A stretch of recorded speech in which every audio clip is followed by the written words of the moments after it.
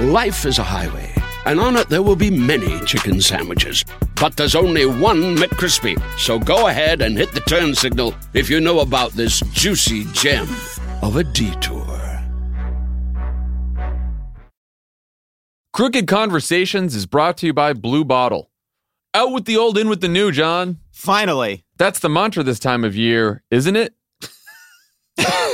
God, that delivery felt so fresh. You think so? That was such I thought it was very... Now do it again, but throw it away. Keep reading. Out with the old, in with the new, John. No, we're keeping it. We're not doing this again. That's the mantra this time of year, right? Goodness. That's the mantra this time of year, right? That's the mantra this time of year. Upgrade your coffee routine with Blue Bottle Coffee. Blue Bottle Coffee provides the most delicious coffee in the world right to your door. I'm drinking some right now. Your Blue Bottle Coffee is roasted and shipped to your home within 48 hours of placing your order, so the beans arrive at peak freshness. These beans are practically mooing on the plate, John. One sip of Blue Bottle Coffee will make you realize that you've been drinking subpar coffee your entire life. After trying Blue Bottle for the first time, I can honestly say there's coffee and there's Blue Bottle Coffee. It's not TV, it's coffee, John. What's the difference? For starters, Blue Bottle has an insane dedication to coffee. They're really going mental. They are unwell. Yeah. They're so dedicated to their coffee. They wake up at 5 a.m., watch Fox and Friends, and then make coffee. That's how crazy they are. They search the planet far and wide to what is going on? They search the planet far and wide to secure exclusive relationships with independent growers. They're probably not searching the oceans, you know. All over the world to source only the most delicious and sustainable coffee in the universe. And nobody takes freshness as seriously as Blue Bottle. That's why they roast and ship your coffee beans within 48 hours of roasting. So they arrive at peak freshness. Now we're just being repetitive. Are you worried about flavor? Don't be. Stop worrying. You're going crazy with the worry. You're worrying yourself sick over the flavor. Take Blue Bottle's coffee match quiz to find the perfect coffee just for you. Okay, sure. Man, what a decade it's been. From blends to... Thanks for listening to our podcast. Now go to our sponsor and take their coffee quiz. What a society. Hurry. Hurry and you better hurry. Do not waste any time. Don't sleep on this. Hurry to bluebottlecoffee.com/convos for $10 off your first coffee subscription order. That's bluebottlecoffee.com/convos. bluebottlecoffee.com/convos.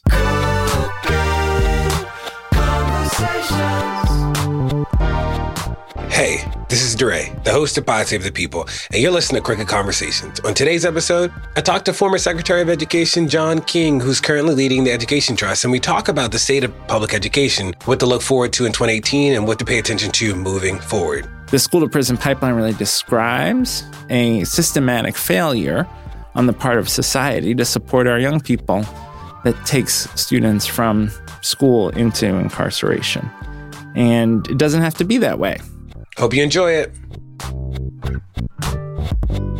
What happened in the ed space over the past year? You know, I worry about the way we talk about education in the public conversation because so much of the news right now is about Russia or about the other sort of wild things that are happening at the federal level. So the education stuff sort of gets subsumed in these larger conversations. So can you help us sort of tease it out a little bit better?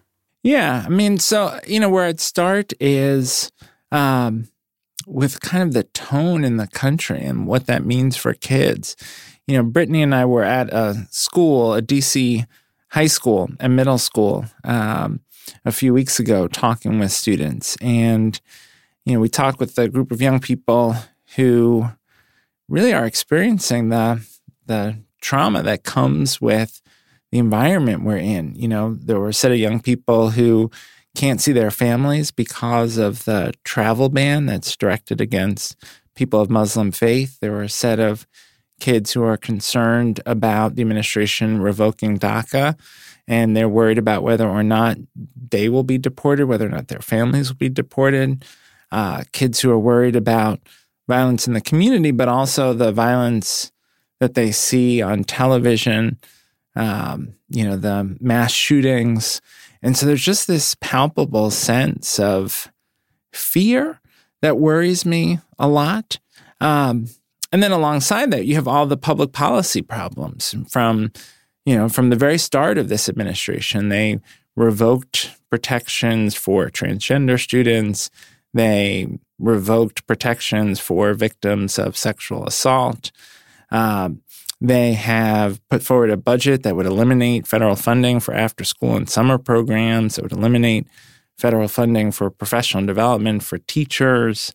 They've given over higher education policy making to predatory for-profit higher ed institutions. So it's just one thing after another this year. And, it's why it's so important for folks like you, folks like me, to work on trying to organize people to insist on different policies at the federal level and also to insist on different policies at the state and local level.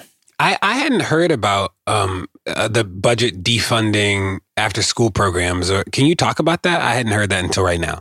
Sure. Yeah. So this was in the 45th president's budget proposal to Congress. One of the proposals was to get rid of funding for the 21st Century Schools program, which supports after-school and summer programs for students. It's exactly the wrong direction. We should be putting more resources into after-school and summer programming for low-income students. But I think it reflects their values. Was there a rationale for why they thought defunding after school made sense? Well, I think, this is part of their sort of broader agenda of shrinking the federal government, shrinking the investments that the federal government makes in low-income communities. And, sometimes on some of these budget issues, they've raised questions about the effectiveness of particular funding streams, but I often think that's a distraction. Surely there are ways to make federal programs more effective, and we're all open to that, and that's a good conversation to have in a bipartisan, nonpartisan way. But unfortunately, they've used that sometimes as a cover to say, well, let's just eliminate these various programs. Got it. I didn't know that. What should we be looking forward to next year? Like, what are the fights we should be paying attention to? What are the issues that we should be paying attention to? You talked about DACA and the Dreamers. You talked about after-school programming. Is there anything else that we should be mindful of just in case it doesn't make the national conversation? Yeah, I think one of the key questions will be what happens with children's health insurance over the next few weeks. Currently, states are planning on winding down the CHIP program, which covers more than 9 million kids. And they're counting on Congress and the administration finding a way to fund that program going forward. And so if that doesn't happen, you're going to see kids lose their health care. And we know what the consequences of that will be. I mean, you saw this as a teacher. I saw this as a teacher and principal. When kids don't have access to health care and they're sick, they're missing school, they're not able to focus on learning, their family members often then are burdened with trying to solve those health problems out of pocket, which then can have a devastating financial impact on a family. So that's one issue that we should be watching closely over the next few weeks. Over the next year, we know Congress is beginning conversations about reauthorizing the Higher Education Act, 1965 law that set up a whole system of trying to get resources to the highest need students to be able to go to college, including what today we call the Pell Grant program. And unfortunately, the current proposals in Congress seem designed to give even more opportunity to for-profit higher ed institutions that are predatory, that are misleading students and taking advantage of them. And it's a missed opportunity. So my hope would be that we'll see discussion of that law that actually is bipartisan and that leads us to a law that focuses on investing in low-income students, increasing Pell Grant funding, and investing in completion, because we know too many students start college and never finish. In fact, for African-American students, about 4 out of 10 students who start college finish with a degree 6 years later. For Latino students, about 5 out of 10, and for white students, it's about 6 out of 10. So we have a lot of work to do to make sure that folks who start actually finish. 4 out of 10 is not good. No. And the sad thing is oftentimes for students, if they start college and they don't finish, they can end up actually worse off because then they've got debt that they can't pay because they don't have a degree and they're just stuck. I had no clue. That's sort of wild. Now, you recently wrote an op-ed in the Baltimore Sun about the school to prison pipeline. And when you were on the pod before, we talked about this idea of what it means to get a first chance, because so many people haven't even gotten that, let alone a second chance. Why did you write that piece? Like, how's your thinking changed about the school to prison pipeline, and what can we do about it? And can you explain what it is for people that have heard the term, but couldn't actually sort of explain it to their friends? Yeah. I mean, really what the term tries to describe is the problem that things that happen inside of our P through 12 system lead students to end up incarcerated. So you think about the fact that African-American students are disproportionately suspended from school. So, for example, African-American students make up about 18% of the kids in pre-K, but 48% of the kids suspended from pre-K, 4-year-olds suspended from school. So you get suspended starting in the earliest grades. You get suspended, you're missing school, your academic performance declines, you get in more trouble. Many schools today, unfortunately, will refer school-based discipline incidents to law enforcement. In fact, we showed in the civil rights data collection that we did at the education department that there are 1.6 million students who go to a school where there is a law enforcement officer but no school counselor.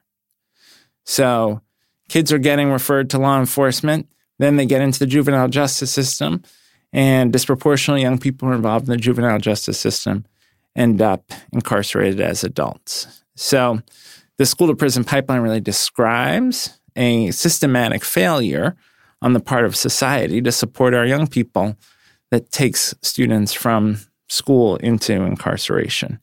And it doesn't have to be that way. What's the rationale for suspending a 4-year-old? Like, how does that even happen at the scale with which you describe? Well, you got a couple things going on. One is there are sometimes incidents that happen in school where it's unsafe, right? And you saw that in your experiences in school districts, right? There are kids who, for a variety of reasons, make very bad decisions and are a threat to themselves or their peers. And so, understandably, that's a place where folks want to get the student out of the situation. And sometimes that means using suspension as a strategy. Unfortunately, that type of strategy then gets applied to incidents that definitely don't need to involve removing students from school. So it gets used for disrespecting a teacher or refusing to follow directions or, ironically, cutting class. So a student misses class and then the response is to send them home for a day or multiple days. And so this tendency to use suspension as a sort of a teaching method, I think is largely mistaken. And what we really should be doing is trying to get at what's the cause of the behavior and how do we address that. For some kids, it's that they've experienced trauma. We ought to get them the socio-emotional support they need, the counseling they need, potentially the mental health services they need. For other kids, they're reacting to a lack of order in the school environment and they don't feel safe. And so they act out because they don't feel safe themselves. So we should be doing things to create a safe, supportive environment in schools, things like restorative justice programs that help students learn good strategies for dealing with their own emotions and their peers. So there's a lot we could be doing instead, but unfortunately people over-rely on exclusionary discipline. And it's sort of an extension of the sort of zero-tolerance philosophy that emerged in schools and in how the society approached policing for a long time as well. Is there a part of the country or a school system or district that is doing this work well to end the school to prison pipeline, or is it across the country we just all need to be doing it better? Both. We all need to be doing it better. I think even the places that have made progress would say they know they need to do better. But I think about a place like Broward County in Florida. The superintendent there, Bob Runcie, really prioritized trying to combat the school to prison pipeline, trying to reduce suspensions and expulsions and also reduce referrals to law enforcement. And they invested in counseling and training for teachers, and they've seen very significant reductions in exclusionary discipline and referrals to law enforcement because of policy choices that they made. We'll be back with John King, former Secretary of Education and current leader of the Education Trust, after this break. Crooked Conversations is brought to you by Quip. Quip. Let's be honest. Can we be honest for a second, John? Let's do it. You're supposed to brush your teeth for 2 minutes twice a day, but do you? Do you, John? Now that I have the Quip, I wait for it to buzz 3 times. The answer is yes, no, or maybe.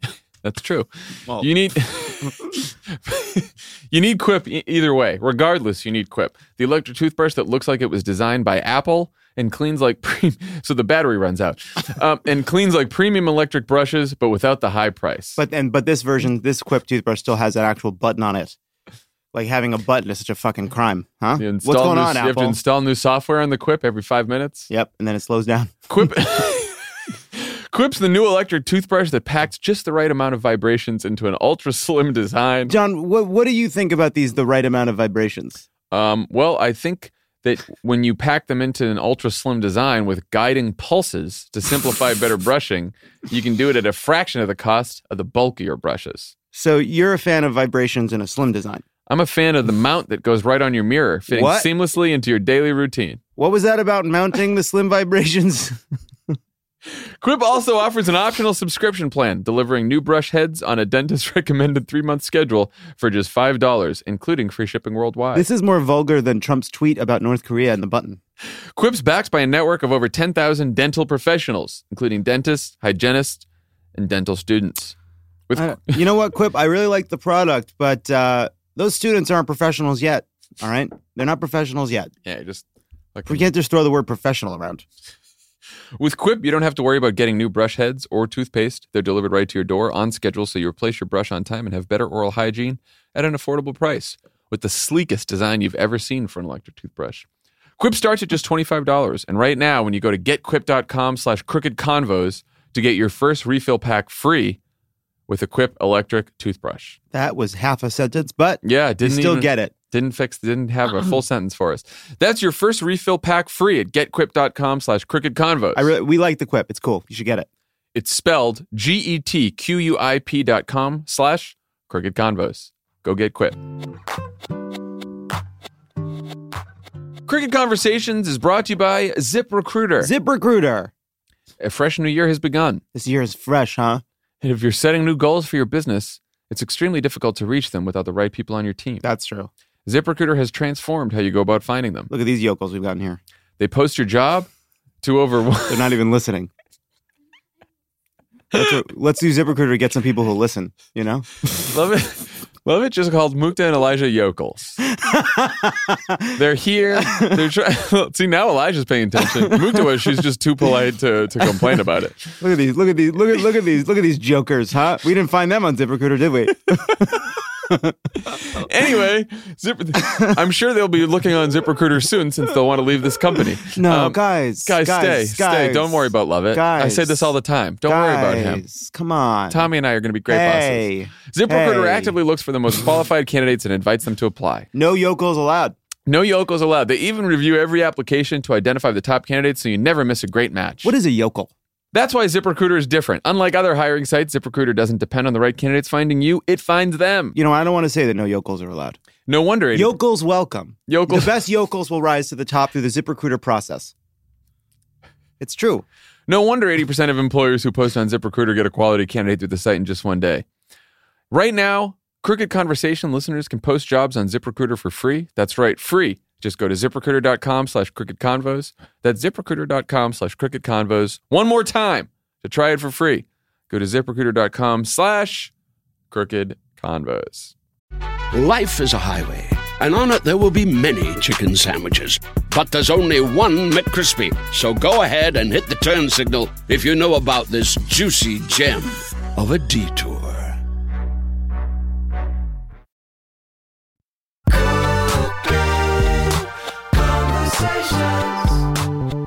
Now, in your piece, you talk about the BARD program, so I'd love for you to help us understand why that's important. And I just spent some time at the Goucher education program for incarcerated people in Maryland, and I know you've been there too. So I'd love if you can talk about like those two or one of those two to help us add a little context about what we can do to change the education landscape for people who do have proximity with the criminal justice system. Yeah, certainly our first goal should be to keep kids out of the school to prison pipeline, right? To do what we can to have the supports in place so that students don't end up in prison. But we do know that there are folks who are incarcerated, and the question then becomes, what's the goal and what's going to happen next for those folks? And, rightly, there are folks all over the country who've said to themselves, what we really should do as part of the experience of being incarcerated is give folks access to educational programming so that when they get out and return to the community, they have a better chance to get a job, to be successful with their families and with the community. And we know the evidence is very clear that folks who get educational programs in prison are much less likely to return to prison. In fact, Rand did a study that showed that if you got any kind of educational program, you were 43% less likely to return to prison. And we know that where students actually get a college degree, like the BARD program or like what Goucher is doing here in Maryland, the recidivism rate can be even lower. I'm talking about 2, 4, 6% recidivism. That is folks returning to prison. Again, because with that degree, they're able to get a better job. They're better prepared to return successfully to the community. And, one of the things I think we should be doing more of as a society is investing in those educational opportunities. We know lots of folks who are incarcerated don't have a high school diploma, or if they do have a high school diploma, don't have necessarily the skills that they need. So we ought to be investing in GED programs and academic supports so that folks are ready to do college work. And then we should invest in college programs in prison so that folks can get a degree. The conversation about prisons is interesting because we need to figure out like how to service people who are in them, but we also need to end the mass incarceration of people the way that we do now. Do you have any thoughts about like is there a way that we can scale the education assistance for people who are incarcerated? Like, I don't know. I know a lot of programs. I don't know what it looks like at scale. And I want to know, like, from your perspective in ed, is there something the federal government can do or like states, or is there a way to scale this, or will it be a program by program, jail by jail solution? Yeah, there definitely is a way to scale it. Think about this context. It probably costs, depending on the state, something like $60,000 or more per year to have someone incarcerated. The cost of a year's college tuition, public higher education tuition for someone who's incarcerated, depending on how long it takes them to complete the degree, you're talking about $5,000 a year, right? So we could actually save a ton of money as a country by making sure that folks get educational opportunities while incarcerated. So it's a smart investment. There are two ways we could do that come to mind immediately. One is states could invest in prison education programs. That is, states could say to their citizens who are incarcerated, we will pay for public higher education courses so that you can get those credits as you go through prison. And when you leave, you're able to then much more likely be a contributing citizen.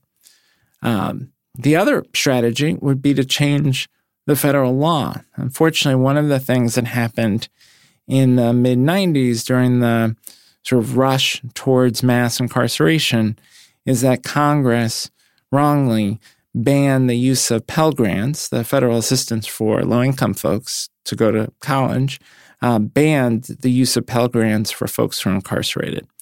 And there's a small pilot program called Second Chance Pell that's working with a subset of universities to put in place college prison programs on an experimental basis to demonstrate that that's a smart use of Pell dollars. But really what should happen is Congress should undo that ban that was put in place. And there are bills now in Congress to do that. Unfortunately, doesn't seem like they have a lot of momentum at the moment. So, John, do you know who's sponsoring these pieces of legislation or the names of them if people want to check them out and track them? Yeah, I mean, one that comes immediately to mind is the REAL Act, which Congressman Davis from Illinois is sponsoring. But there have been efforts over the years to try to undo the mistake that Congress made in the mid-'90s. Unfortunately, they just haven't moved forward. Now, another thing, and as we wrap up, is, and only because this has been, I've seen people talk about it, and I wanted to know your take, is there's always this conversation about standardized testing, like whether we are over-testing kids, whether we should be doing any sort of testing, this idea that testing takes away from the education of kids. Is there, I want to believe that there's a more nuanced way to talk about the need to and desire to understand what kids learn and how we measure it. Can you help us wade through that? Yeah. I mean, I think it's important to have good information about the progress kids are making. And so in the new federal education law that President Obama signed in December of 2015, there's a provision that requires that each year in 3rd through 8th grade, there be state assessment that gives everyone a sense of how kids are doing. And we need that in order to be able to really do civil rights enforcement, to know if African-American students, Latino students, low-income students, English learners, students with disabilities are getting what they need and making progress. That said, unfortunately, in some places, people then add on to that once a year, almost like checkup, if you will. People add on, and you've seen this in schools, people add on, well, since we want to make sure students do well on that, we'll do 3 more assessments that look just like that. And then we add on, we say, oh, well, that's good, but we also want assessment for our district purposes, or there's a favorite assessment of a new superintendent, so we're going to add that on. And so you do find some places where there's a whole bunch of assessments, some of which are redundant or low quality, and that is something people are rightly concerned about. So one of the other provisions of the Every Student Succeeds Act was some flexibility around use of federal dollars so that states and districts could use those dollars to do essentially an audit of the assessments they give and get rid of the ones that are redundant or low quality, and really focus on quality instruction while ensuring that once a year we have that checkup to know how students are progressing. Got it. Well, I'll ask you a question that I asked you before, which is there are people who still feel like they have fought, they've been to the meetings, they've called, whatever, and it hasn't changed. Are you more hopeful than you've been before? Are you less hopeful? Are you as hopeful? And what do you say to the people whose hope is waning? I think about what you just did in Austin, joining folks to organize to change how the community approaches policing, right? We know the problems are significant, whether it's the problem of a lack of accountability when there's unjustified police violence, or the problem of inequitable opportunity for low-income students and students of color in schools. So we know we have a lot of problems, but we can solve them. We can solve them at the community level if we're organized, if we put pressure on folks, if we keep demanding change. And, I hear folks feeling tired, particularly in an environment where the administration seems committed to dismantling civil rights enforcement and undermining the civil rights of communities of color, of LGBTQ folks, of women, of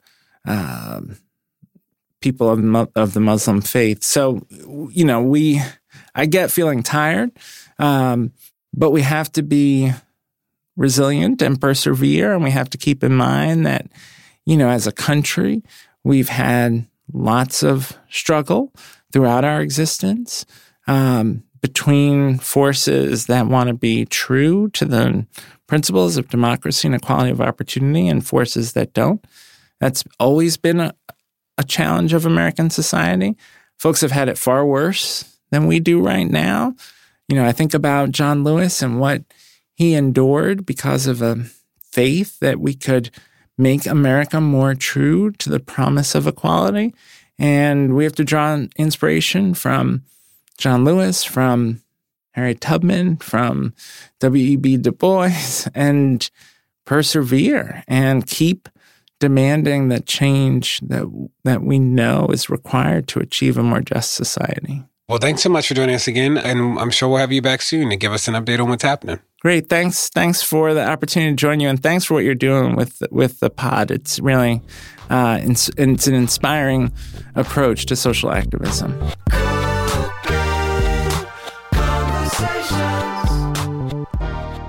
Thanks for listening to this Crooked Conversation. I'm the host of Pod Save the People. Pod Save the People comes out every Tuesday. Make sure you check it out. And make sure that you stay tuned next week for another great conversation from the Crooked Media Network.